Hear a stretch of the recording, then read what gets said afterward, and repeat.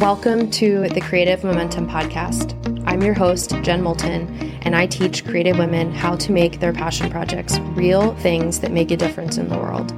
If you're ready to stop letting your self-doubt hold you back and start doing the work, you are in the right place. Let's get into today's episode.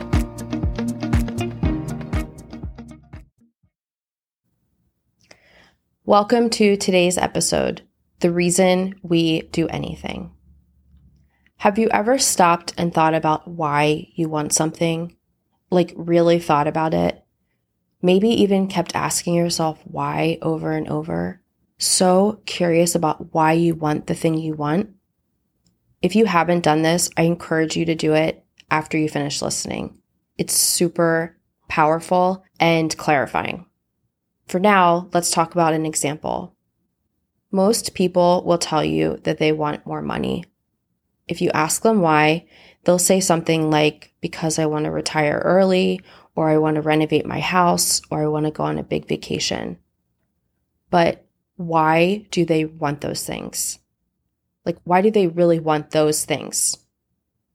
We rarely spend time figuring out why we really want the things we want. And today, I'm going to tell you why I think we want anything. I think that this always goes to one place. And the place that it goes to is it's because of how we think we'll feel when we have or get what we want. Bring something to mind that you currently want and ask yourself, why do I want this?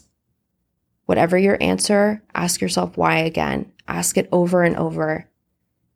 See if you end up at a feeling that you want to feel. If you do end up at a feeling, make note of it. It's really important information for you. Here's what I believe. I believe that the reason we do what we do and want what we want is because of how we think we will feel when we get it. Let's say you want to be commissioned to illustrate a book. The reason why you want that next book illustration project might be because you want the income. And you might stop there, like, yep, I just want that income. But why do you want that income? You may go through some more reasons. So I can do this. So then I'd be able to do this for someone else. But at the end of it, you might end up realizing that what you really want to feel is proud of yourself. Or let's say you want to launch an e-commerce shop and sell your art products.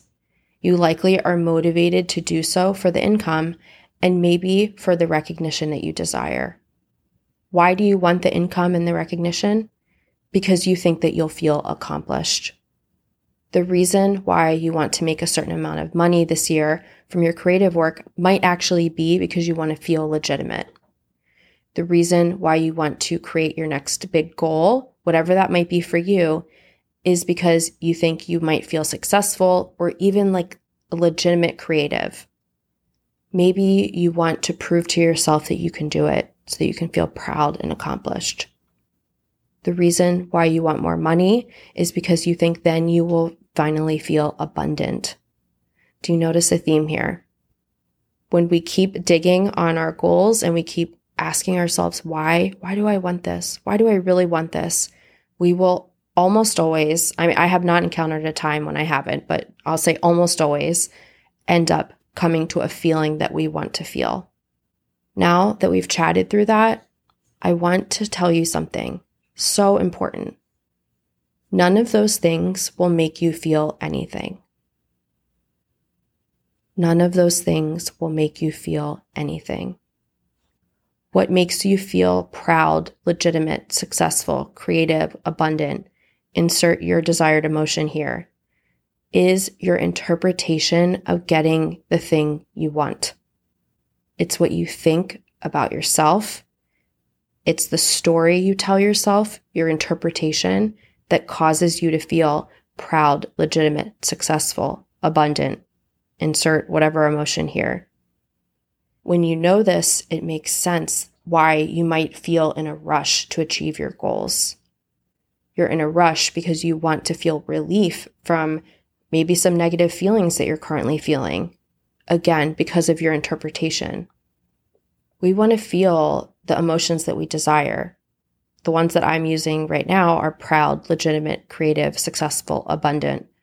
Insert whatever emotion you want as well. We do not want to feel self-doubt, fear, shame, incompetent, discouraged, etc. And here's where our power is. We feel the emotions we feel because of what we believe, what we tell ourselves about ourselves. It is so, so important to become aware of what you believe about yourself.